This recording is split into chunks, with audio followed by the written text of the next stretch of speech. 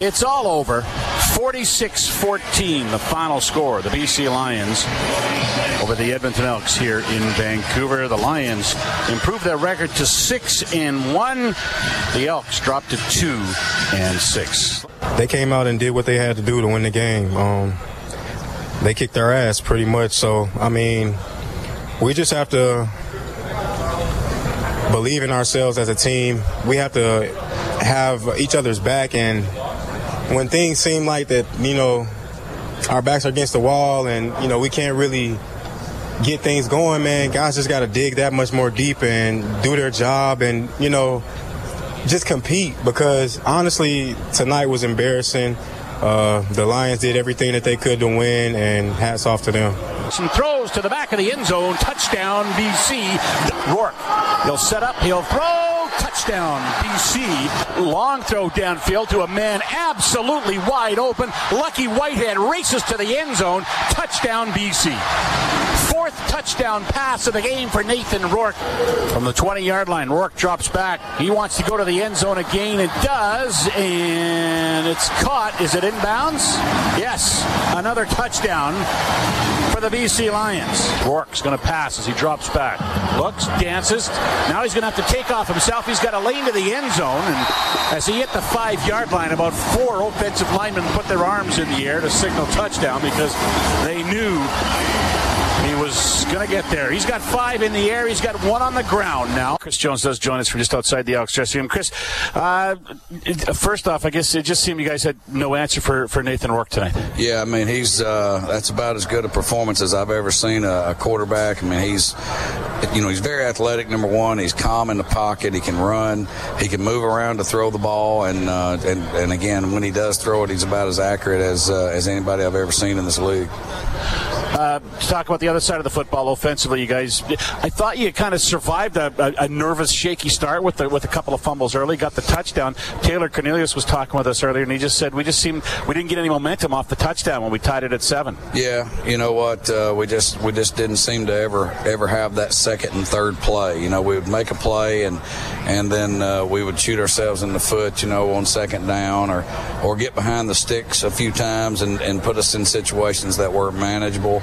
And then when he moves around, which again it's inevitable that a quarterback's going to have to move around, he's going to find his check down throw and give that guy a manageable throw to catch and run, and that would extend some drives. And so we've got a lot of work to do, and we've got high character in our room, like I've said before, and these guys are going to continue to work. They're going to continue to scratch, and we're going to get there.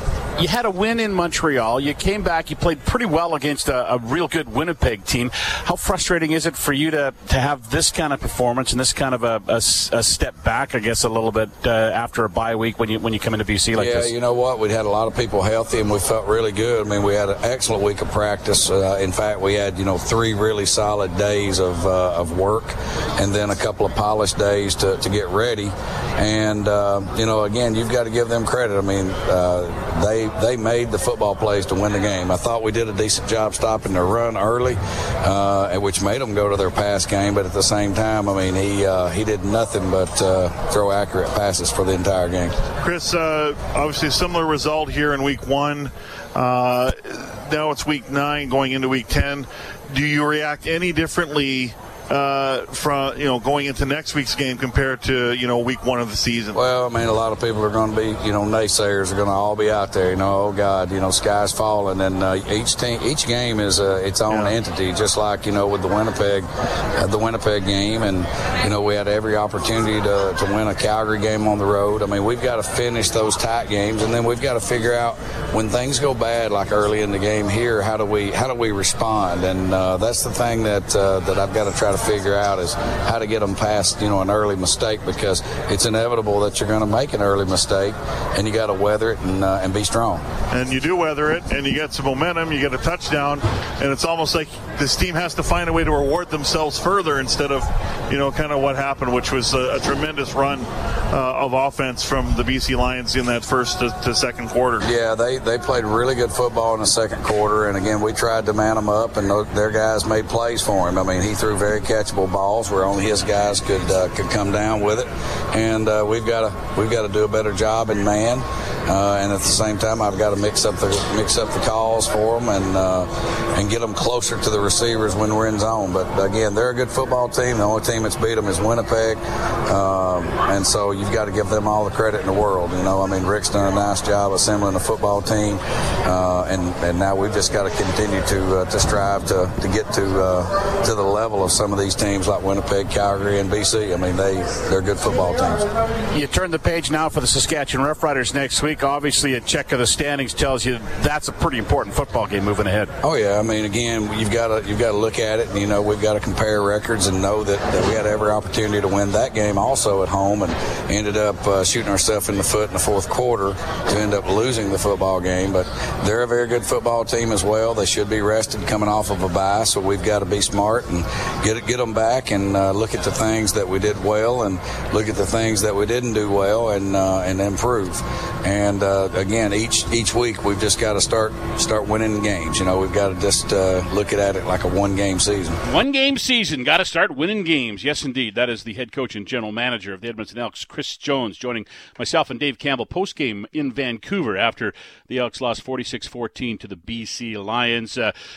Bad start with the fumbles, as we talked about. They seemed to regroup. They got it back to tied at 7, but then Nathan Rourke just went to work, and man, what a special kid this guy is turning out to be.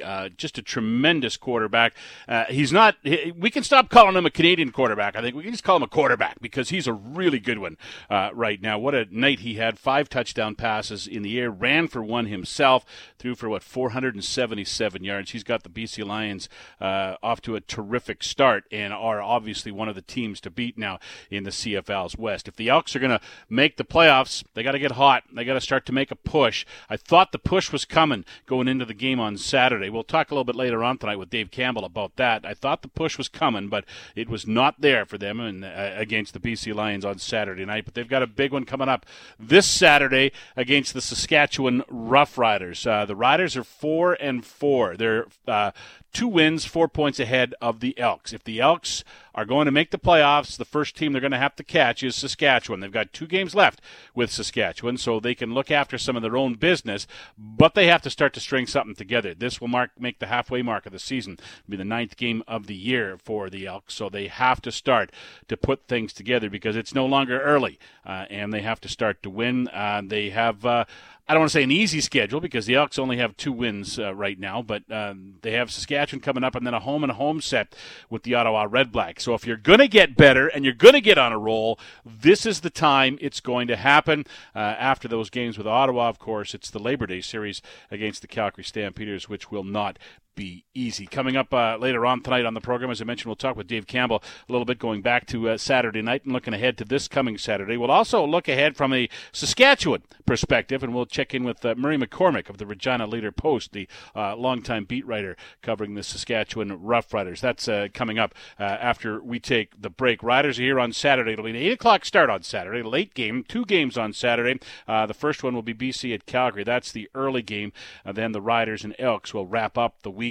Montreal's at Winnipeg to start the week on Thursday, and Toronto is in Hamilton to play on Friday. Get used to those 2 teams playing. They played last week. They also have the Labor Day series coming up. They're going to play 4 games against each other in their next 5. They'll be sick of each other, and we'll probably be sick of watching them play each other moving forward over the next month. But it is the Elks and the Saskatchewan Roughriders Saturday night on the Brickfield at Commonwealth Stadium. Big night for the franchise. Obviously, in the little picture of this season, it's a huge game, and the Elks pretty much have to win it. They're getting into that must-win category of their season right now. But as far as the franchise goes, they're going to honor 3 legends as they will put 3 more names up on the Wall of Honor, bringing the total to 41 names on the wall. On Saturday night, they will honor Joe Holloman, Ed Jones, and Jim German. If you want to be there, you can head to Ticketmaster and get your tickets. You can head to goelks.com for all your ticket information, not only for this game, but for other games moving forward as well. Elks and the Riders on Saturday night. And if you're not going and you can't go, we got it for you here on 6:30. Chad, 8 o'clock start, 6:30 for the countdown to kick off the Elks and the Saskatchewan Roughriders. When we come back, we'll head to Regina and check in and find out just what's wrong with the Riders right now. That and more coming up on the Elks this week on 6:30 Ched.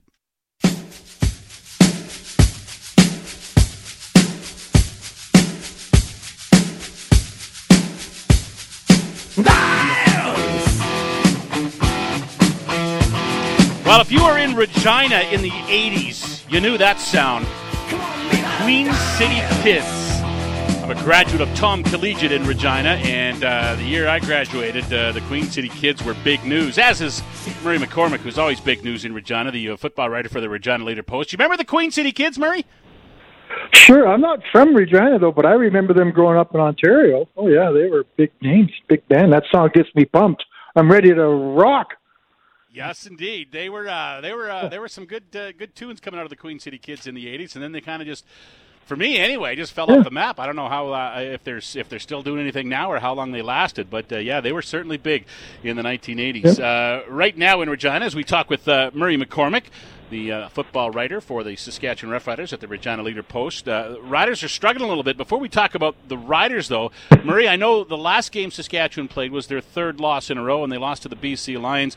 You got a first-hand look at Nathan Rourke.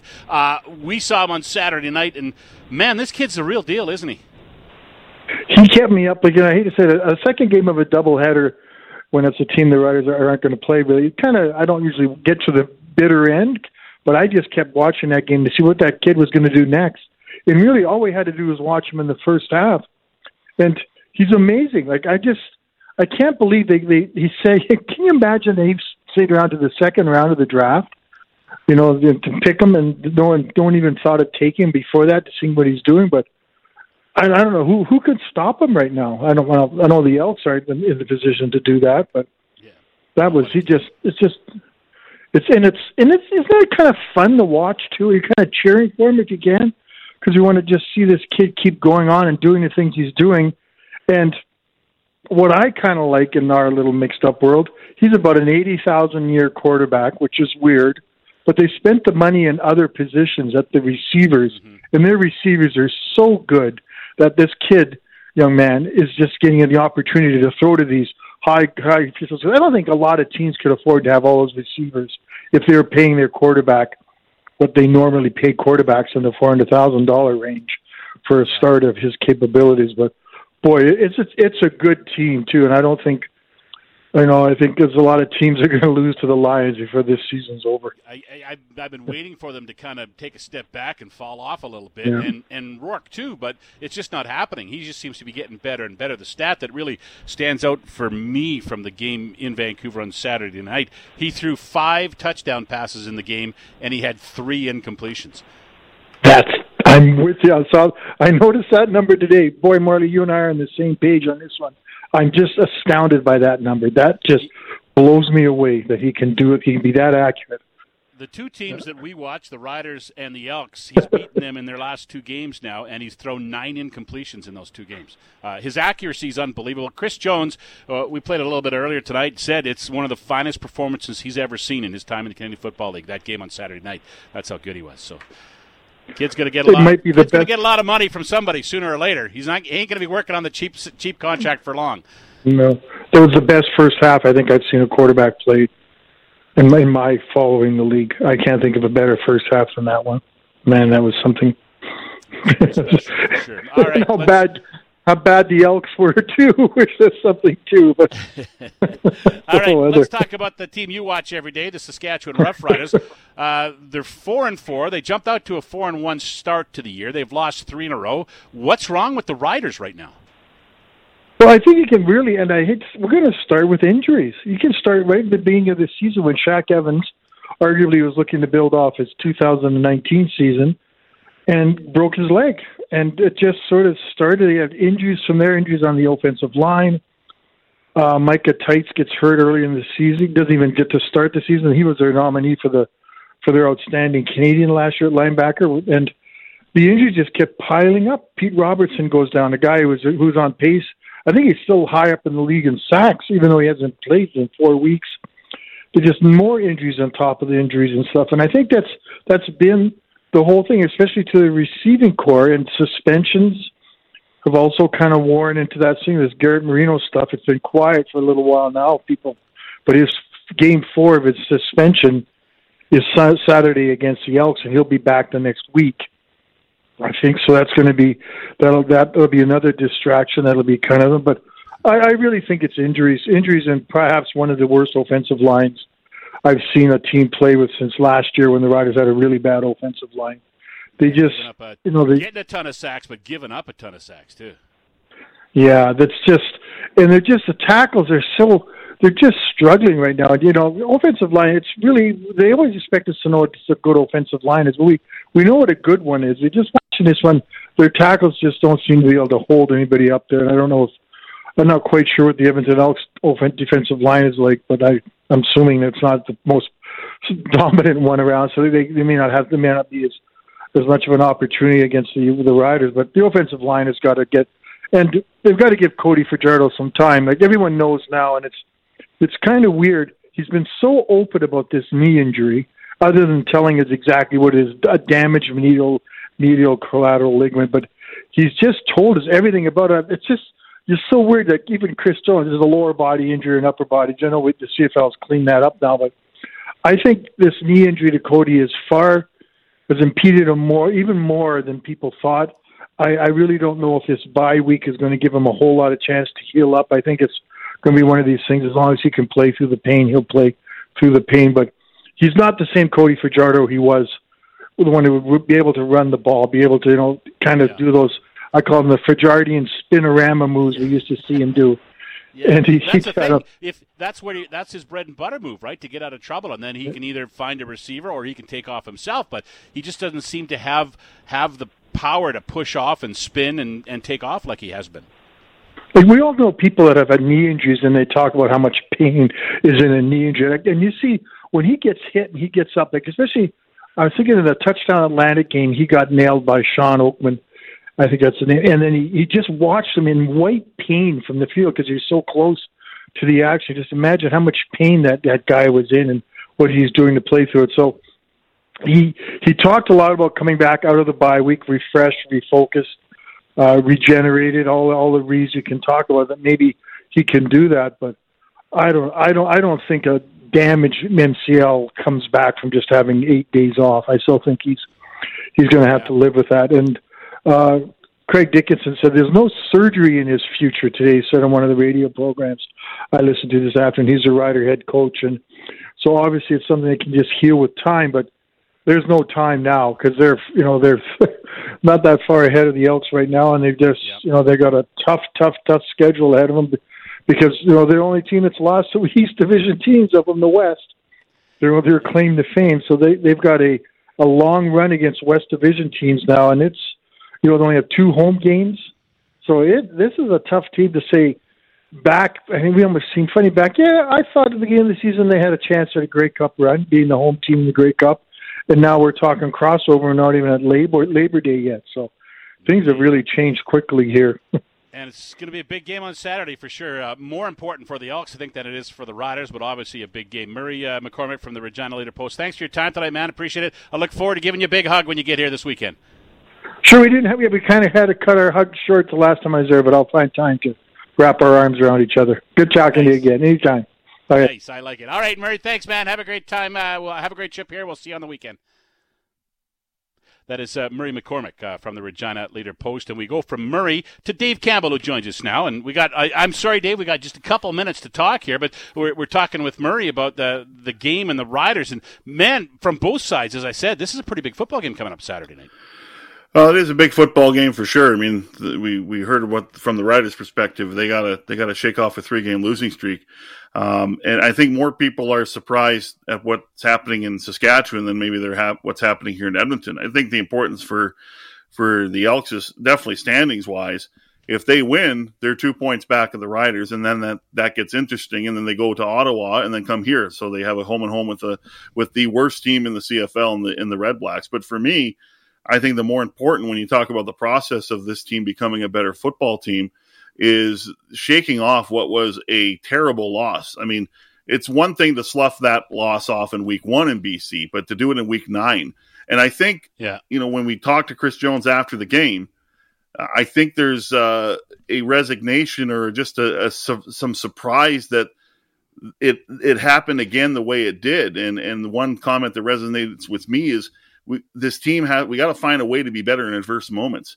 And, you fumble the ball twice in the first 5 minutes, you kind of weather it. I mean, you allow the first touchdown, you score to tie the game on a really good scoring drive from Taylor Cornelius, 5 for 5, and a great touchdown throw to Kenny Lawler for 19 yards. And then you just completely cave in after that. Confidence of the defense just went down. The confidence of the whole team just went down.